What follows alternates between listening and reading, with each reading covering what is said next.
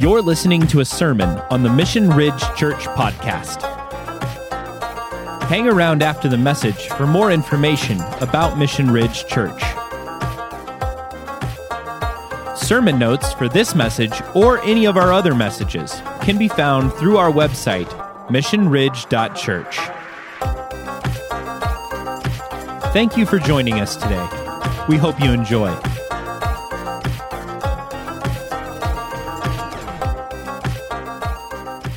We are completing our God Is series.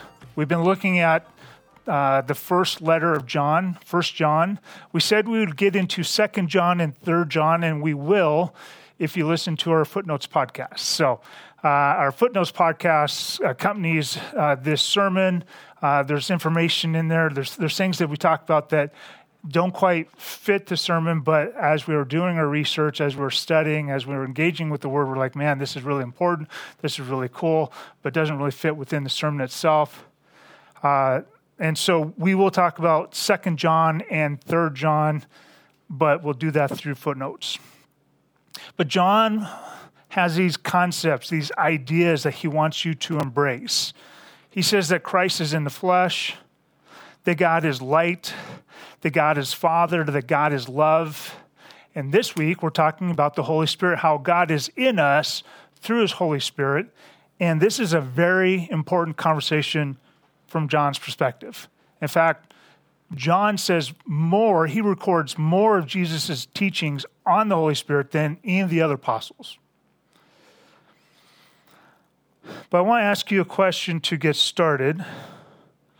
How connected do you feel to the Holy Spirit? How connected to Him do you feel? When was the last time you prayed to the Holy Spirit? When was the last time you sensed you were being led by the Holy Spirit? When was the last time you saw Him at work around you? Because that was the experience of the first church. That was the experience of the apostles and their disciples. And that shouldn't change 2,000 years later. I just was listening to the introduction of Church as a Team Sport. This book was written about a dozen years ago by Jim Putman. He's the senior pastor of Real Life in Post Falls, Idaho. And at the writing of the book, there were 8,000 people in that church in a town at that time of 17,000. And this was not based off of Jim's brilliance, his perfect planning. In fact, he'll tell you in the introduction of that book over and over and over again that all their plans that they made were for naught. Like by the time they implemented a plan, the church had outgrown that plan. Like it wasn't their planning. It was the Holy Spirit. It was God at work. God was the one that caused that church to grow. What we see in the early church is that God's Spirit is an integral part of our relationship with the triune God and our calling to share the gospel with our community. 40 times the Holy Spirit shows up. 40 times the Holy Spirit shows up in the book of Acts. I was talking to someone about this sermon, and they said that their father, who taught at one of the colleges, called the book of Acts the Acts of the Holy Spirit. Where most people would call the book of Acts the Acts of the Apostles, this teacher was teaching that, no, it's really the Acts of the Holy Spirit. And he's not the only one that has said that, because I've heard it other places. Or his dad is that famous. One of the two. But are we experiencing the Holy Spirit? Are we experiencing Him? Is He a part of our lives? Is He someone that we talk to? Is it someone that we sense leading us? Do we see Him at work around us? And if not, why? Because it's an important conversation to John. He's going to bring it up over and over and over again. And he's already talked about the Holy Spirit a number of times. We won't talk about the first 4 chapters, but in chapter 5, we will look at how he references this idea of the Holy Spirit's work in our life and this idea of being born of God. So he says this, whoever believes that Jesus is the Christ is born of God. Now, we already talked about the fact that God is Father, right? And that we're children of God. But this idea of being born of God, this is a distinct concept in the mind of Paul or John. Being born of God is distinct from being a child of God. Both important. We have a tendency to just kind of meld them together. Let's separate them out a little bit and pay attention to what he's doing here. And whoever loves the Father loves the child born of him. Pretty consistent with John's message that if I'm going to love God, if I'm going to be born of God, I got to love you too. And you, by the way, you have to love me. I know it's hard, but work on that. By this we know that we love the children of God when we love God and observe his commandments. For this is the love of God, that we keep his commandments, and his commandments are not burdensome. This phrase here sounds similar to that of James, who calls it the law of liberty. We think about the law, and both of these authors are talking about the same scriptures. They're talking about the Old Testament, and we're like, well, thank goodness I am not an Old Testament guy. I'm a New Testament guy because of Jesus. Well, know this, that John and Paul were both, or James and John were both Old Testament guys, and they're talking about the Old Testament here. So, and John says it's not burdensome. Maybe we shouldn't see the Old Testament as burdensome either. For whatever is born of God overcomes the world, and this is the victory that has overcome the world, our faith. Who is the one who overcomes the world? But he who believes that Jesus is the Son of God. I want you to think back to that first moment where you said yes to Jesus. And how simple, like it challenged you, but it was simple. You were just saying, I will go wherever you lead me. I will do whatever you tell me to do. I want you to change my life. And back then, it was simple for us, but somehow, as we walk with God a long time, sometimes we make it really complicated. Can I get an amen from the crowd? Sometimes Rob makes it really complicated. This is the one who came by water and blood, Jesus Christ, not only with the water, but with the water and with the blood. It is the Spirit who testifies, because the Spirit is the truth. For there are 3 that testify, the Spirit, the water, and the blood. And the 3 are in agreement. If we receive the testimony of men, the testimony of God is greater. For the testimony of God is this, that he has testified concerning his Son. Now, John's using some imagery here. He's saying that not only did Jesus get baptized, not only did he identify with us by being baptized, and when we are baptized, we identify with him, but he went to the cross. He shed his blood. The Spirit was just there to testify that this is the Son of God. The Spirit didn't enter Jesus.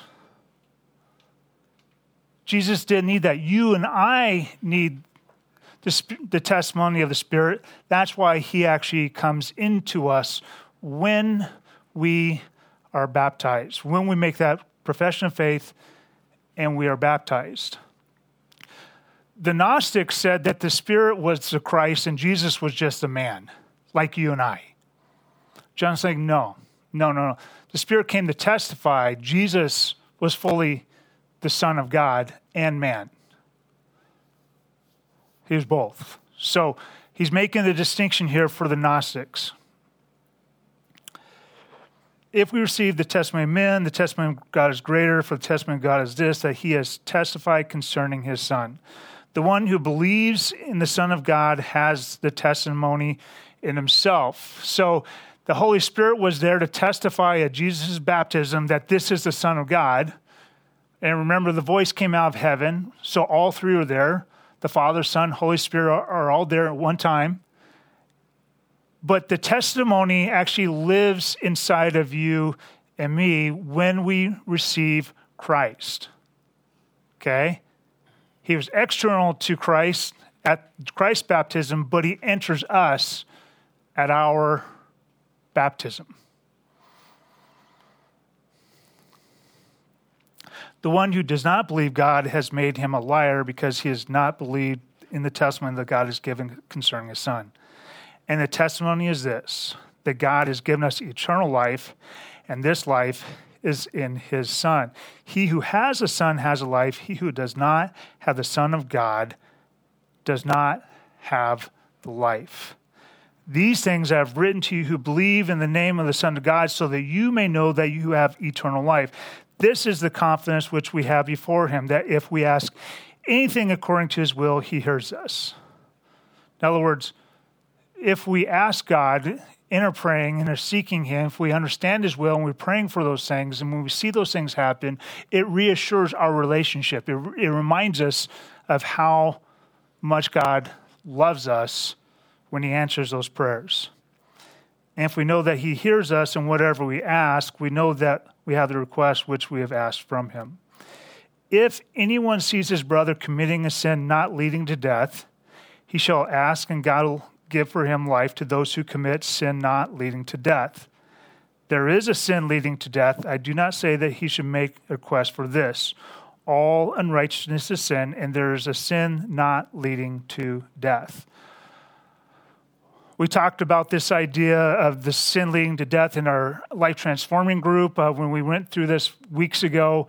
We'll talk about this in footnotes because it's an important conversation, but we won't talk about this morning. We know that no one who is born of God sins or continues to sin, lives a life of sin. But he who is born of God keeps him, and the evil one does not touch him. I do want to stop here and talk about this for just a second. This idea of touching, it's not just really a physical thing where, I know on screen you can't see that, where I touched him. It's not just a physical thing where I touched him, but it's this idea that this outside agency can touch you, can change you by touching you. That you are different because you got touched. The Holy Spirit comes in us when we confess Christ, when we are baptized, and protects us from the enemy. So I can't be walking down the path of God, the enemy goes, oh, I'm more powerful than Rob. He is. I'm more powerful than Rob, and I'm going to change his course. The evil one can't change my course. We are protected. And like, just real basic spiritual warfare from Rob's perspective. Yes, the enemy, Satan, is powerful, and he's more powerful than me. Hands down. I can't stand up to him. But the one inside of me protects me. He can defeat the enemy. I don't have to. I don't even know what he's doing. I can't. Like the spiritual world, I don't even understand. I have a hard time understanding this world, let alone that one. So we can be confident that we are protected from the evil one. We know that we are of God, and the whole world lies in the power of the evil one. And so while the world is under the evil one's influence, we don't have to worry about ourselves being deluded. And we know that the Son of God has come and has given us understanding so that we may know him who is true. And we are in him who is true, in his Son, Jesus Christ. This is the true God and eternal life. Little children, guard yourselves from idols. Maybe James' favorite verse in the whole book.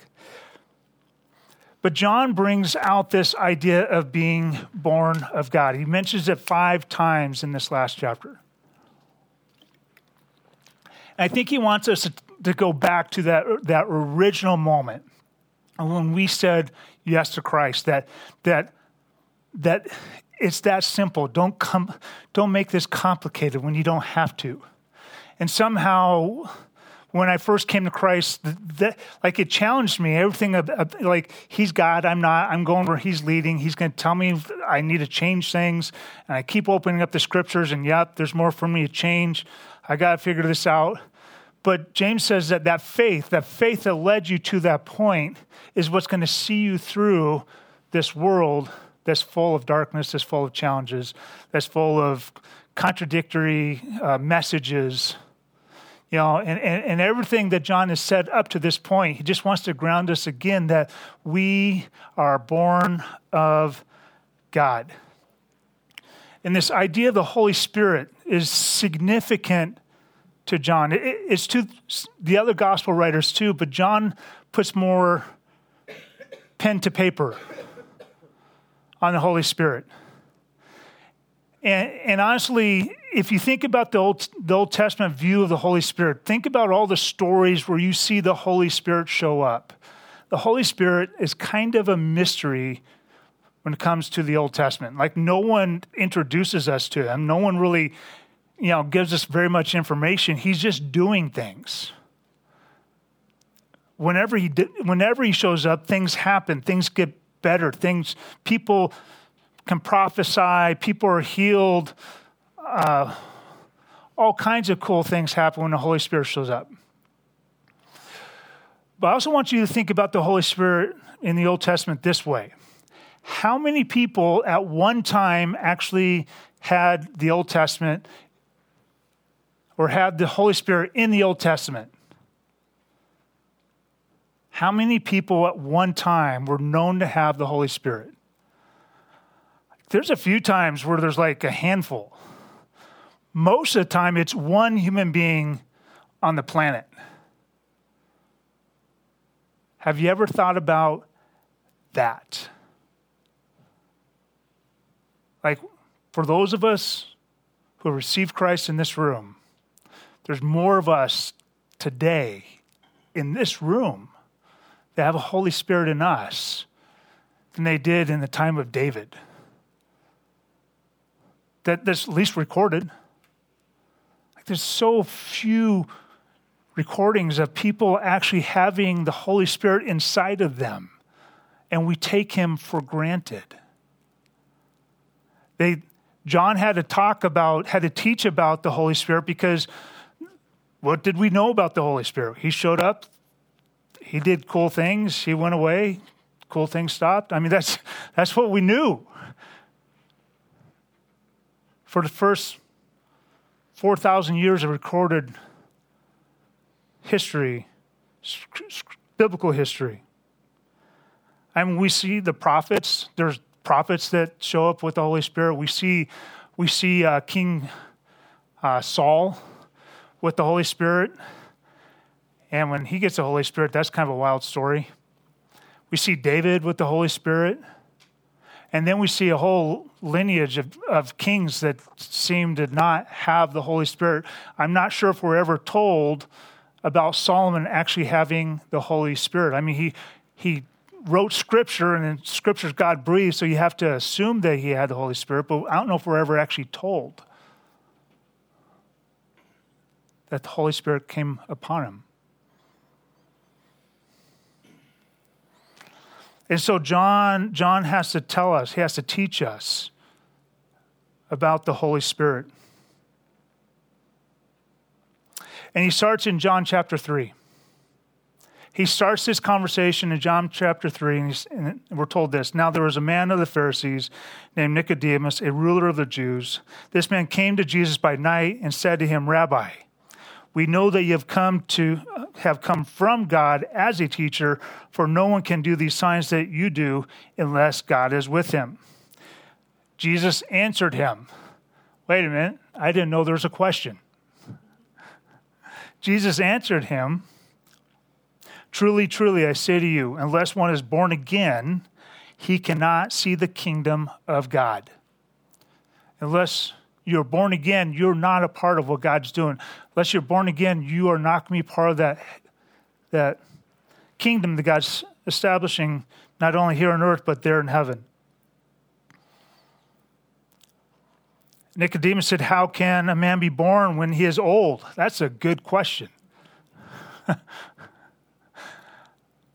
That's a good question. Dave, do you want to be born again of your mother? No.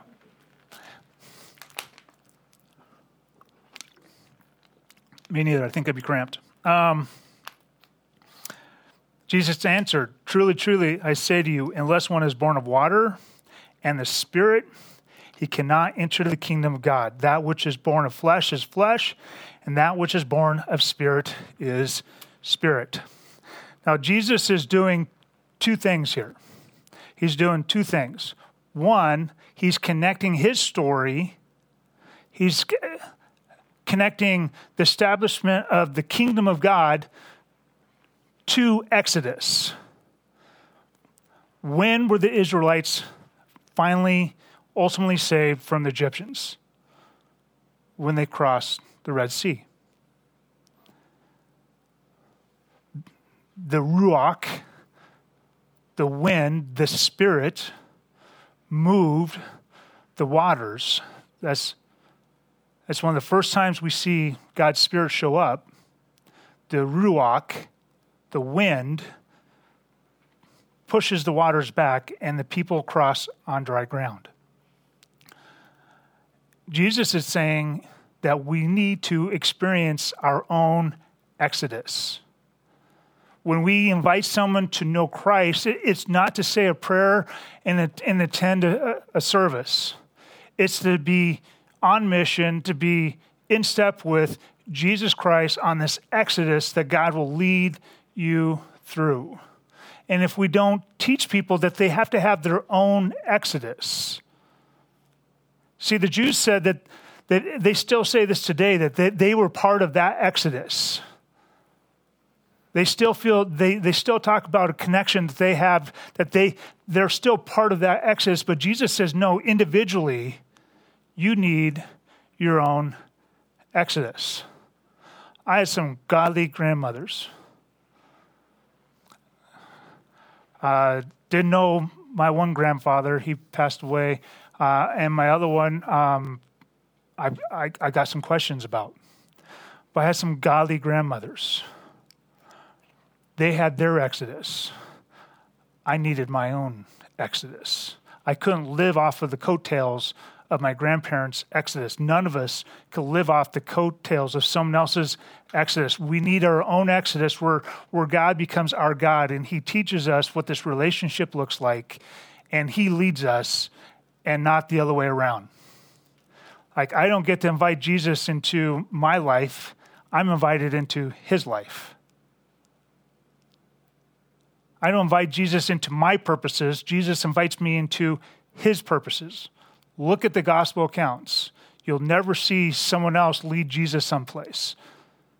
You always see Jesus invite himself to your house for dinner or to the disciples to follow him. But the other thing that Jesus is saying here is that something's going to change in human history. The Holy Spirit is going to come and is going to fill individuals so that the kingdom can move forward. This is why God's kingdom is not limited to Jerusalem, but has gone throughout the whole earth.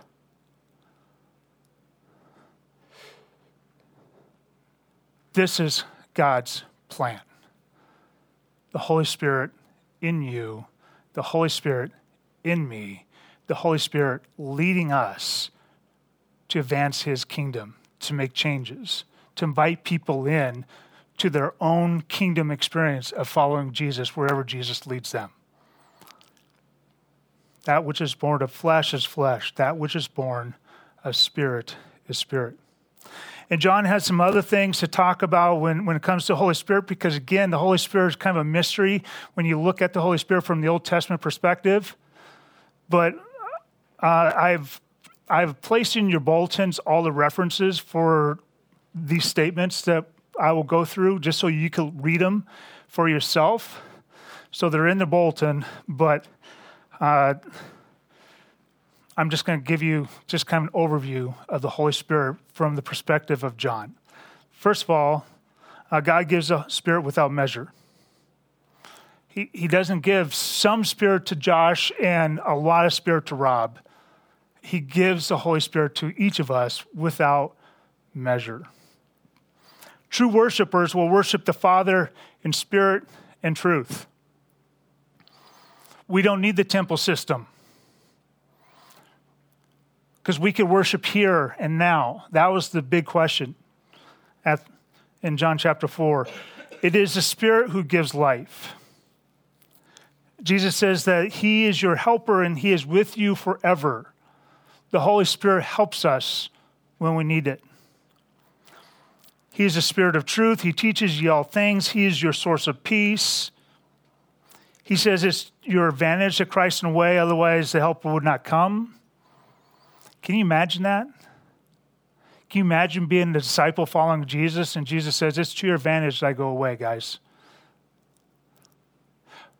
Oh, by the way, most of these teachings were given to the disciples within the last week. Within the week of Christ leaving earth. Or at least dying. His death, burial, and resurrection. We're told in John 15 that the Spirit testifies about Christ. It's the Spirit that helps us connect to Christ in the first place, and then he enables us to testify about Christ. He gives us the ability to testify to others about our experience with God. We're told that he convicts the world concerning sin and righteousness and judgment, that he guides you into all truth, and that whatever he hears from God, he will speak to you. So it's the Holy Spirit that provides agency so that we can hear from God, each of us. When we take time for directed prayer each Sunday, where each of us individually are praying to God, it's because of the Holy Spirit inside of us that we can have those individual conversations with God. And he knows. And when God communicates back to you, it's through that same Holy Spirit.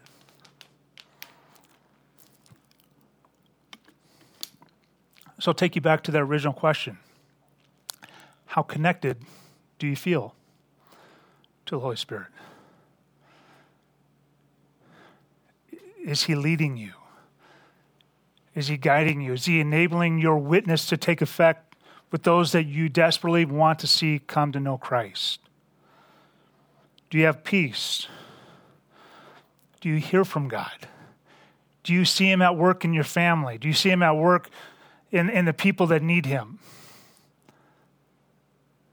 Do you see him at work around you, in your world, your neighborhood?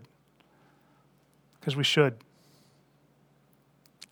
Again, the implication is this: God's Spirit is an integral part of our relationship with this triune God. He's integral to that relationship and our calling to share the gospel with our community. If you're not sensing the Holy Spirit in your life, how are your friends ever supposed to sense God's work in you? And how are they ever supposed to connect to this amazing God that you said yes to at one point? If you don't sense God's leading through the Holy Spirit, if you don't sense him teaching you, if you don't sense him answering questions, if you don't sense peace in those hard places, how's the world supposed to experience your God when you're not experiencing your God? He's an integral part of a relationship with a triune God.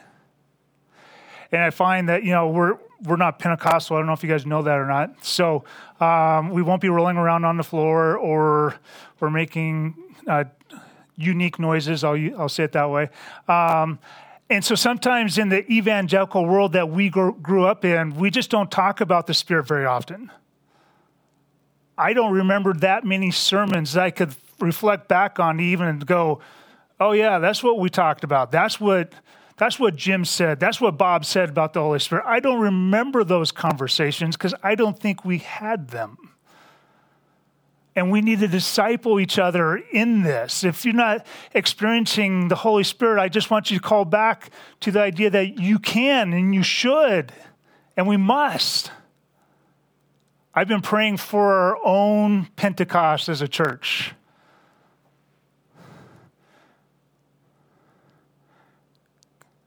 Because I believe God wants to do something here. I think I mentioned this first service. I don't think I mentioned it second service. I was listening to Jim Putman. Did I mention that second service? I lose track of when I bring certain things up. Jim Putman, a dozen years ago, wrote a book called Church is a Team Sport, and we're going through that. A couple guys are going through that with me. And I was listening to the introduction. Did I already mention that? Oh, Christy says I did. All right, I won't say that again. Thank you, hon. It wasn't Jim's brilliance. Jim's a heck of a guy. It was God's brilliance. It was the Holy Spirit at work. Countless people over and over and over again coming to Christ, baptism after baptism after baptism after baptism. And God is making me really hungry for baptism right now. So if you go to the river with me, I baptized myself last week at the river. If you saw me trip over the rock, that was Jesus. He's going, I baptize you, Rob. We need the work of the Holy Spirit. We need him. So some next steps. If you've never said yes to Christ, be born again. We're talking about the Son of the living God. We're talking about the resurrected one. We're talking about the one who never failed. He never sinned. He's a complete, perfect offering to the Father. Everything that I do will fall short of Jesus. Be born again. And I know this phrase, like, give me a thumbs up or thumbs down. Born again Christian. Is that a positive thing or a negative thing in American culture? Yeah, that's a negative thing, isn't it? And yet, that's exactly what Jesus calls us to, is to be born again. That's the invitation. I don't care what culture says about that. And I'm sure we've given culture plenty of reasons to not, to to make that a slur word or, a negative thing. I'm sure in human history, Christians have done plenty to deserve that. But this is the invitation to be born again, to accept Christ as your Savior and start developing your relationship with the Holy Spirit. 2,000 years ago, Peter said, repent, each of you, be baptized in the name of Jesus Christ for the forgiveness of your sins, and you will receive the gift of the Holy Spirit. This is where that relationship with that triune God really takes hold, and is propelled forward through the agency of that helper, the Holy Spirit, the Spirit of truth. He'll teach you, he'll direct your life, he'll lead you to things that you're like, are you sure? And he'll be like, yeah, I'm sure. And it'll be good. It'll be good. So if you haven't made that step, if you haven't taken that step, let's talk. Second next step, continue to invest in your relationship with the Holy Spirit. As part of our doctrinal statement, we talk about the triune God. You want that. Those of you who have gone through our membership class, you want that. You won't become a member of a church that doesn't talk about the triune God. Can I get an amen? But how much time and energy do we give the Holy Spirit compared to the Son and the Father? How much time and energy do we give that relationship? Do we think about him? Do we pray to him? Do we, when we sense him leading, do we say yes to him? Or is he just an inconvenience when he leads, when he directs? Is it easy to say no to the Holy Spirit when it's not God? Oh, but our theology says he is God. continue to invest in your relationship with the Holy Spirit. Paul tells us the most of all the New Testament writers what it means to invest in that relationship. Again, all these, in your bulletin, we have documented all the all the chapters and verses you could take a look, so you could read these for yourself. I don't want you to just take my word for it. But we are told by Paul to walk by the Spirit, to be filled with the Spirit, to not grieve the Holy Spirit. That word grieve means it's the kind of pain a woman feels when she's giving birth or a man has a cold. We're not supposed to grieve the Holy Spirit because of our actions, because the Holy Spirit is inside of us and we make him partners with a prostitute if we choose to engage with a prostitute. Don't cause the Holy Spirit grief. The kinds of things Paul would tell you that would cause him grief found in Galatians 5:19-21, immorality, impurity, sensuality, idolatry, sorcery, enmity, strife, jealousy, outbursts of anger, disputes, dissensions, factions, envying, drunkenness, carousing. Like these, man, this list. Is Paul describing my last week? I'm half of these things up here. I'm going, oh, I did that not too long ago. These are the kinds of things when John says that if you walk in the darkness and yet you say you're in the light, you lie to yourself. Like these kinds of things, if we're going to use these tools, outbursts of anger, like if we're going to use outbursts of anger to accomplish what we're trying to get done, we have to know that that is not a tool of the Holy Spirit. In fact, you're grieving the Holy Spirit when you do that. The good news is if we repent of those things, the blood of Jesus cleanses us. We just can't claim these as our tools. Because this is not how God's kingdom moves forward. This is not how we experience our triune God. And if you happen to do these things, then ask for the Holy Spirit. Like you find, man, I ignored God's voice in my life. There's been a number of times where God has said, Rob, don't do that. And I paid attention. But there were a number of other times where God said, Rob, don't do that. I'm like, I got this. Don't worry about it.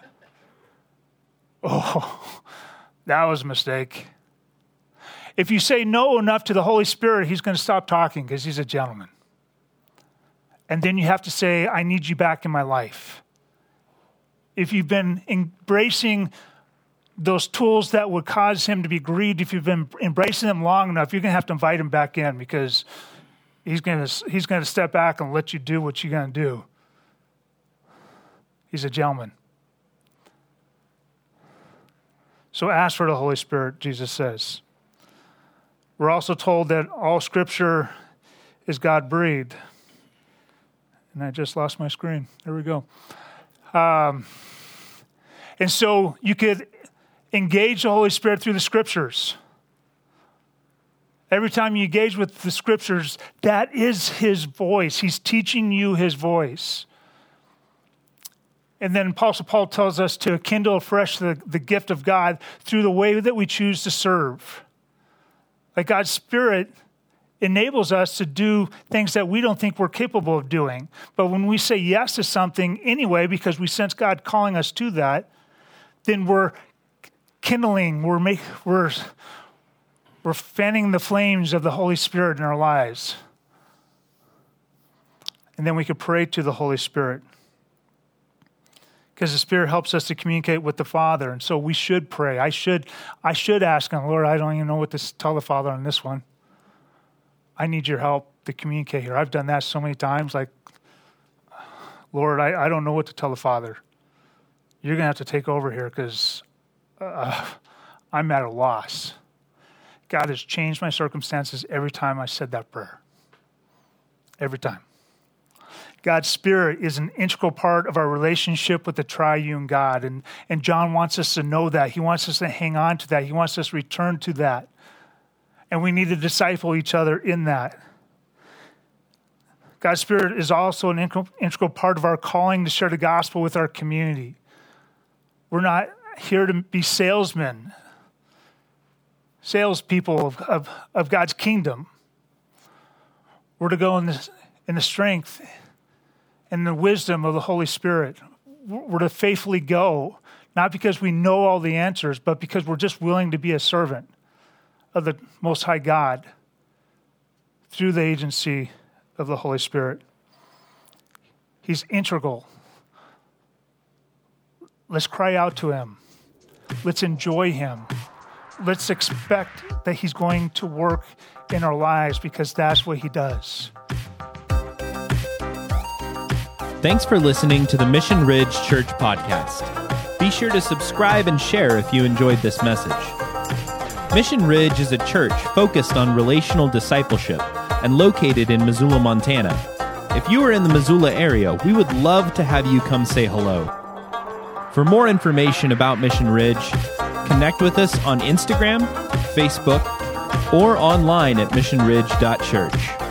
If you would like to partner with us financially, you can give securely online at missionridge.church/give. We'll catch you on the flip side. Thanks for tuning in.